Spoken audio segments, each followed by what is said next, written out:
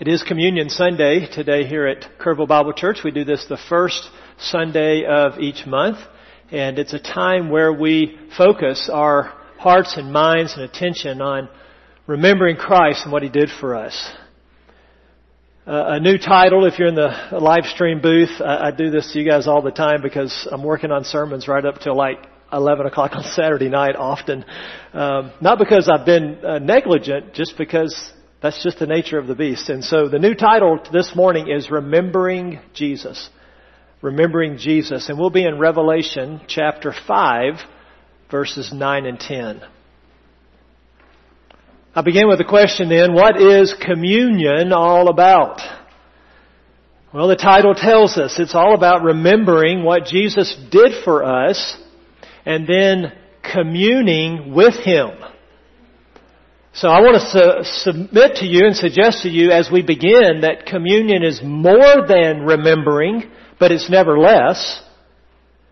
But in addition to the memorial aspect of the Lord's table, there is a current aspect where we commune with Christ, the Spirit of Christ, in a special and unique way that perhaps we don't any other time. Thus, one of the 5 names for this activity is communion. It's a time for us to be humble, isn't it?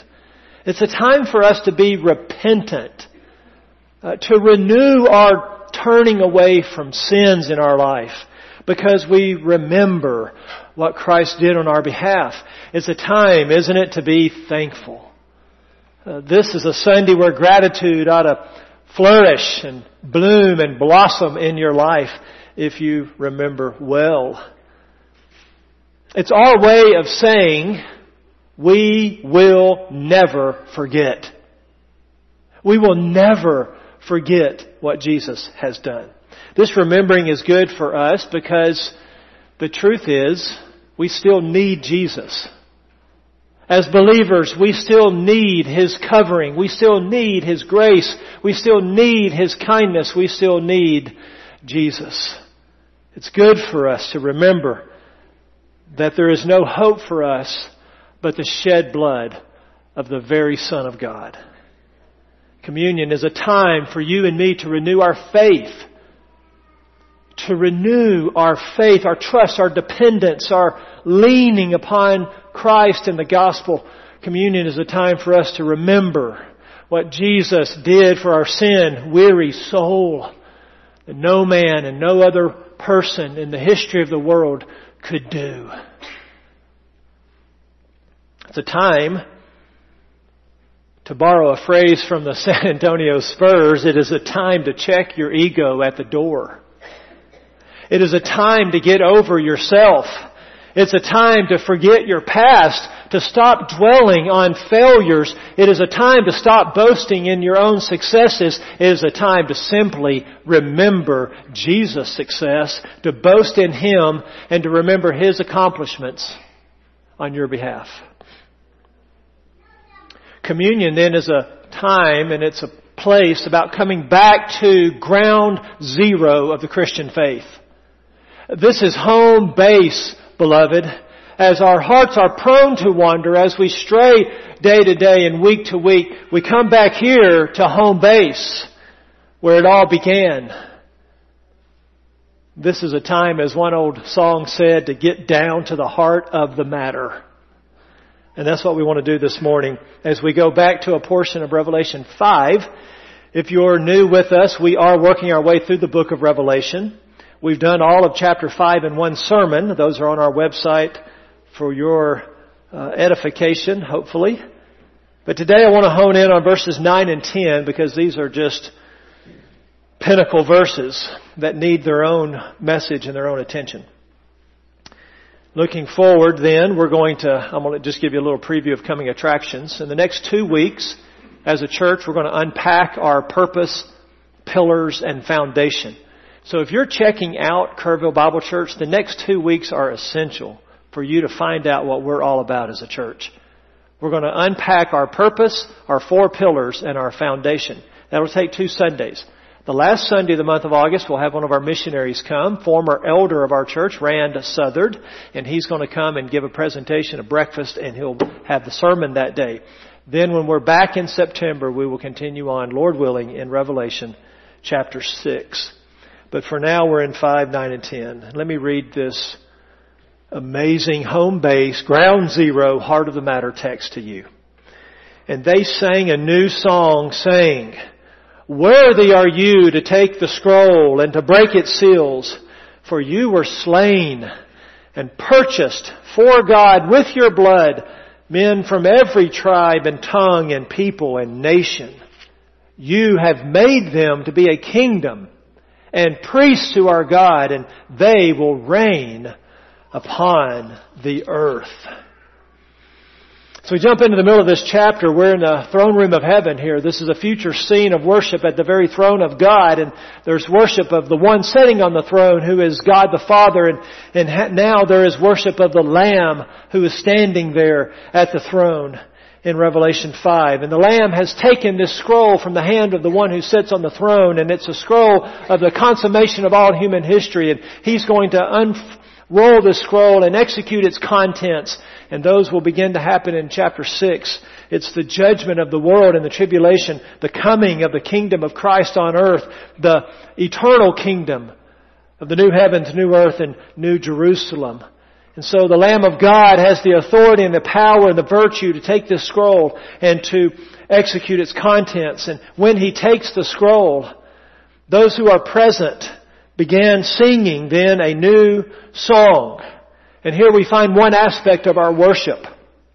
Singing. It's not all there is to worship. It's not exhaustive. Some people think that way in their minds, right? We come to church to hear sermons and we come to church to worship.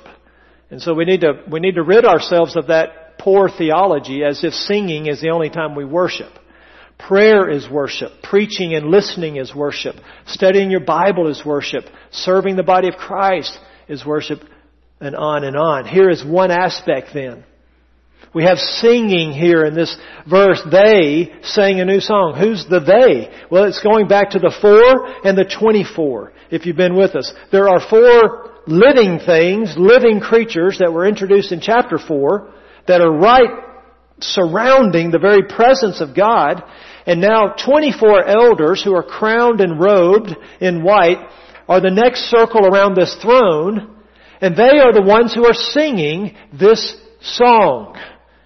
And it's called here a new song. It is a better song. It is a superior song. This song is new qualitatively.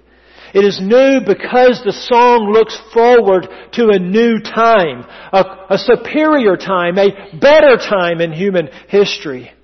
This then is a new song for a new creation.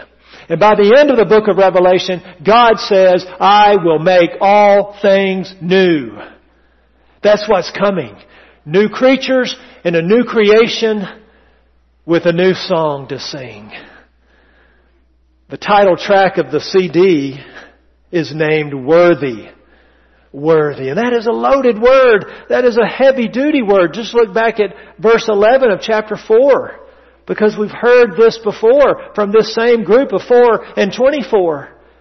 There at 4:11 they were speaking of God the Father, and they say, "Worthy are you, our Lord and our God, to receive glory and honor and power.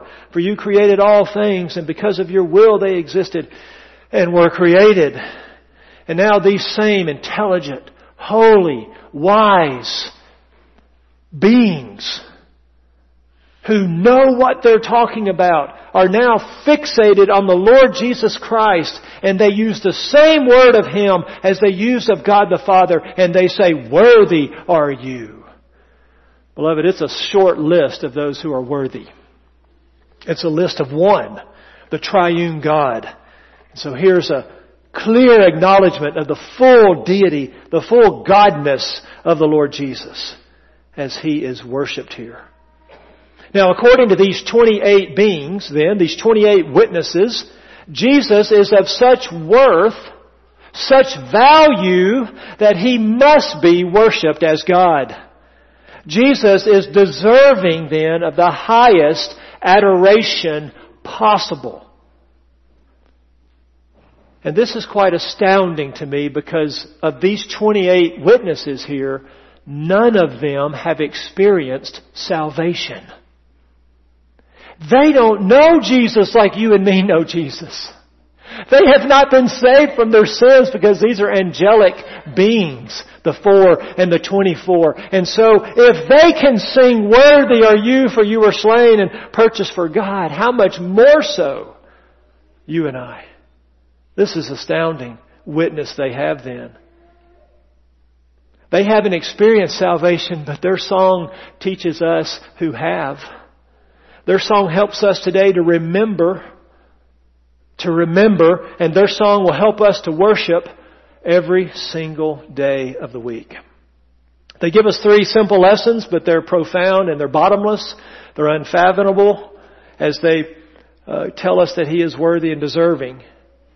There are 3 reasons here that are given in this text, if you'll look at it with me. Number 1, because you were slain. Number 1 reason that we worship and remember this morning is because Jesus was slaughtered in your stead. Jesus was slaughtered in your stead, in your place. Webster's dictionary defines the word slaughter this way, one of the definitions: the killing of a human being, especially in a brutal manner. This is the same word used in 1 John 3:12 of what Cain did to Abel. This is the same word that will be used going through the book of Revelation of what will happen to the saints in the tribulation. This is the word that is used of the Passover lambs. It's not just slain. It's not just murdered. It's not just killed. The right word is slaughtered. And this word always connotes and denotes a bloody mess. The slaughtering of the Passover lamb was a bloody mess. The slaughtering of the saints in the tribulation will be a bloody mess. What Cain did to Abel was a bloody mess.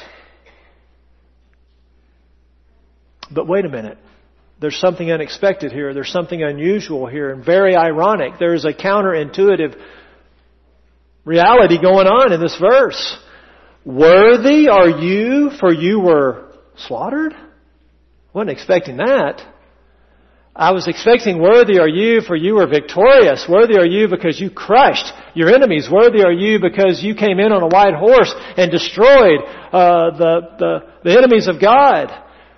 You see, we're wired in the fall to celebrate greatness of victory, not greatness of defeat. This is counterintuitive. Worthy are you who lost. Worthy are you who was weak. Worthy are you who laid down your life as a slaughtered sheep. This is the essence of Christianity. It's counterintuitive. It's unexpected. It's a shock that God would become flesh and allow His own creatures to kill Him. You see, in His losing, He won, of course. And in His dying, He conquered, of course. He is a conquering King, and He conquered at the cross. He crushed evil at the cross. He was slaughtered in our stead. He was the sacrificial lamb that took our place. He took what we deserve. He suffered, He bled, He died, He was slaughtered. This begs a few questions before we go on. How can we cherish secret sin when He was so publicly slaughtered? How can we rant and rave about our rights when He was silent before His shearers? How can we be half in when He was fully surrendered? So this is the heart and soul, is it not? This is the heart of the matter, is it not? Christianity is counterintuitive. And walking with Christ is counterintuitive. You win by losing. You're strong by being weak. You're made whole by being broken. And you're saved by repenting and turning from your sins. So the first reason these 28 witnesses would give us this morning to remember and to worship is that He was slaughtered on our behalf. Remember, they know nothing of that reality. The second reason flows right from it and is so closely connected to it that it could almost be one and the same reason. But look at the text. Worthy are you to take the scroll and break its seals because, number one, you were slain, and number two, you purchased for God with your blood people from every tribe and tongue and people and nation. Number two, Jesus purchased you for God. Now, if that doesn't help us remember, if that doesn't help us worship, I'm not sure what will this morning. Let's break it down. Purchased. That means bought, ransomed, or the theological word is redeemed. Jesus ransomed and redeemed you as a believer for God. This is the word that would be used of when slaves were bought in the marketplace. Slaves with no rights and no authority and no ability to free themselves. They're just standing on a block and people are bidding for them and then buying them and owning them. This is the word used in ancient times of POWs in their bondage and how they would be freed from that bondage. They would have to be purchased. Of course, this is a tremendous word in the Christian faith. Paul used it in 1 Corinthians 6:20. He said to the Corinthians, he said, you have been bought with a price, therefore glorify God in your body. And in Revelation 14, we read of the 144,000 witnesses, that they were purchased from the earth, that they were purchased from among men as firstfruits to God and to the Lamb. So we have been purchased. And it goes on and it says we've been purchased for God. This means that we have been, now 2,000 years later from the cross, that with the transaction that took place at the cross, those who would believe in Christ were destined to belong to God. Because that's when the purchase happened. Belonging to God then is our destiny, that we might enjoy God, that we might walk with Christ, that we might have a personal relationship because we've been bought at a price and we are now owned as slaves and we don't belong to ourselves and we don't belong to the world and we don't belong to Satan anymore. We belong to God. He is ours and we are His. This is what it means to be purchased for God. You have been destined to belong. You have been destined to enjoy Him. And you have been destined to serve Him forever. Jesus did this and no one else. He purchased you for God and He did it with His blood, with His life blood. In His death He did it. That's how we were purchased. But it's even more amazing than all of that. Because, beloved, when you look in the mirror tonight, you can say, Jesus, you purchased me for God out of the whole world. Out of the whole world. That's what's unpacked for us next. It's literally out of or from, first of all, every tribe. I think what's happening here is it starts small and each one of these gets larger as we go. We'll come across this phrase, I think 7 times in total in Revelation, and the order is never the same. John changes the order along the way for different purposes. Here, I think he begins with the smallest unit, which would be a tribe, and then a language, and then a people, and then a nation. All summed up to mean this, out of the whole world. This is the whole world, and breaking it down into components. Out of every tribe, a tribe are those people united by kinship or habitation. A tribe is those who have the same descent. It's the same clan. So I'm of the tribe of McKnight. That's my tribe, biologically. You're of a tribe or a clan or a kinship. Next is out of every language. Every language, the Russian language, the Spanish language, the Italian language, the French language. I'm personally a English-speaking McKnight. I come from English-speaking ancestors. Well, Southern English, if you please. Out of every people, this is race, although there's really only one race, the human race. But if you want to think in terms of races, that's the idea of people. This is out of every ethnicity. This is larger than tribe. This is broader than language because you can have multiple languages within an ethnicity. This is out of every people, Anglo-Saxons or Slavics or Arabs. So I'm an English-speaking Caucasian McKnight. And then out of every nation. This is out of the Gentile, the ethnos, the ethnic groups of the world. These are people unified by customs, unified by habits, unified by interests. That's why we even use this in sports, don't we? We'll call our team the so-and-so nation, Steeler Nation, Bama. Oh, why do those always come out? Bama Nation. It's people who are united in customs, habits, and interests. And so this is probably our geopolitical nations. There's some 200 and some odd in the world today. And so putting it all together, for me personally, you can do this as well. I'm an English speaking of the tribe of McKnight, Caucasian American. And that's the idea here. He has purchased and He has found us out of all of the world. Now try this on for size. He did not purchase the whole world. He did not purchase every tribe, tongue, people, and nation. That's not what the Bible says. It says He purchased for God with His blood people from out of every tribe, tongue, people, and nation. He didn't purchase the whole world, but believer, He purchased you out of the whole world. That's amazing grace. That's unbelievable. Why? Because we have no claim to this.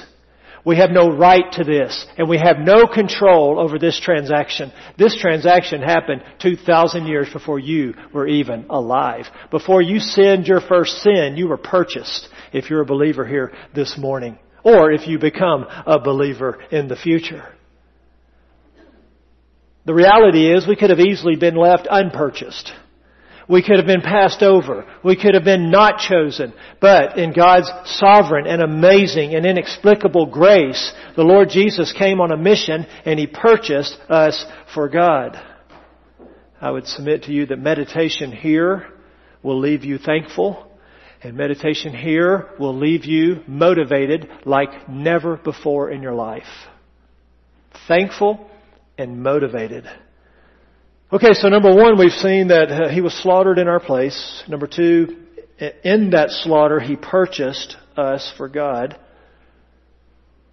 But His death and our redemption is not the end, is it?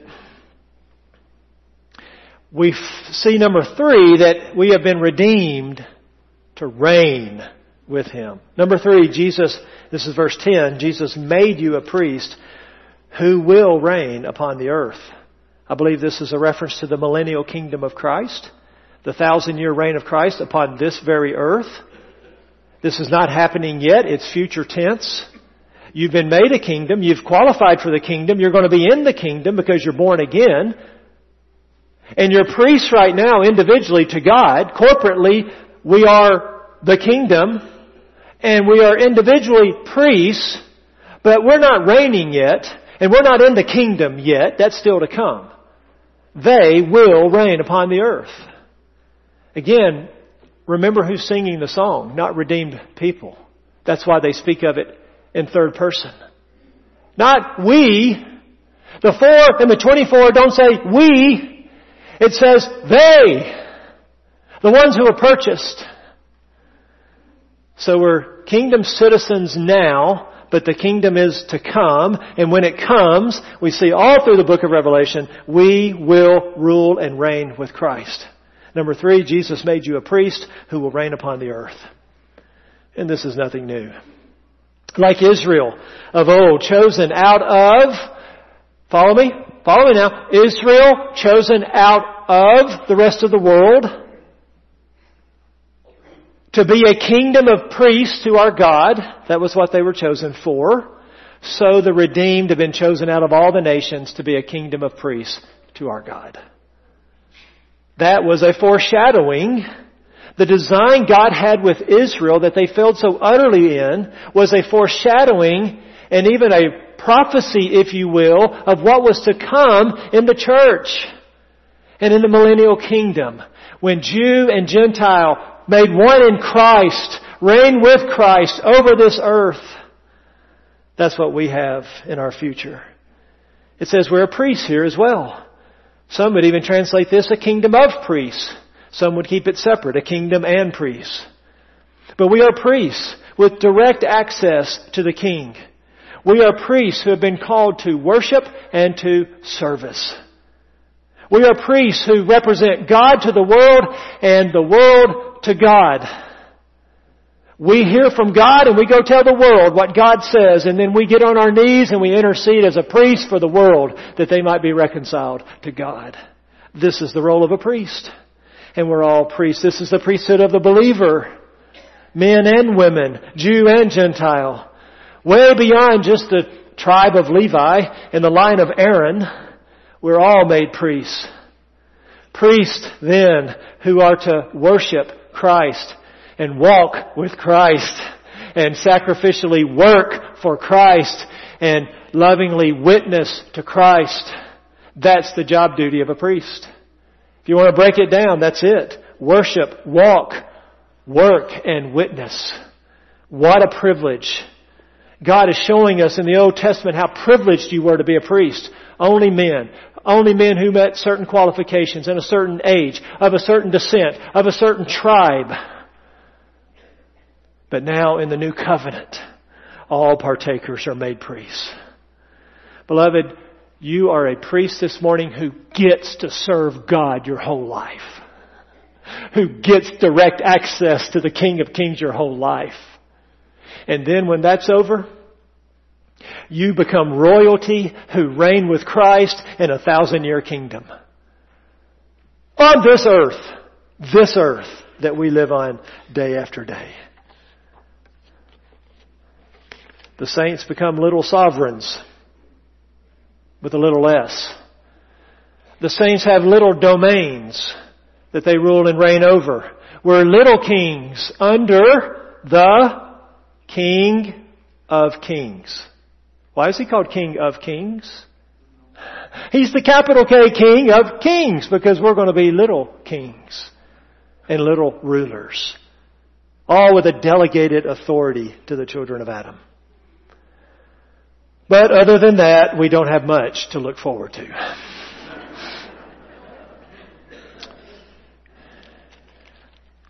There is a great tragedy, though. There is a great tragedy when we think of this table. We have to have full disclosure. We have to be real Christians, like the Bible is real and tells us the unvarnished truth. The unvarnished truth is some, perhaps even here this morning, don't remember Jesus and don't worship Jesus because you don't care that He was slaughtered in your place. And because you don't believe that He purchased you for God. And because you have no hope of reigning with Him in the kingdom. If you don't care and you don't believe and you don't have hope, then you're not going to remember and you're not going to worship. So I want to kind of back into where are you with the Lord then? Instead of just asking straight up, are you a Christian? Do you know Christ as your Lord and Savior? Let's go backwards and ask this way. Do you care that He was slaughtered in your place? Do you believe that in His death He purchased you for God, that He died in your place in particular, your sins specifically? Do you hope that one day when this life is over, you will reign with Him on the earth and in eternity?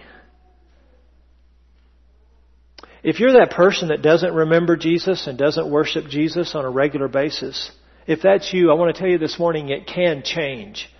If you're alive, you're not locked there forever. You're not fixed there forever. It can change. No, you can't redeem yourself. A slave has no resources to buy his own freedom because a slave owns nothing. If you're here today and you're not in Christ, you're a slave to sin and you're a slave to the devil and you don't have the resources to buy your freedom. But Jesus did. You see, by God's grace, you can trust that Jesus did die for you. And by God's grace, you can turn from a life of sin. Believe and repent. Repent and believe. This is the message of the gospel, and you can do it by God's grace. By God's grace and the power of the Holy Spirit, you can be forgiven.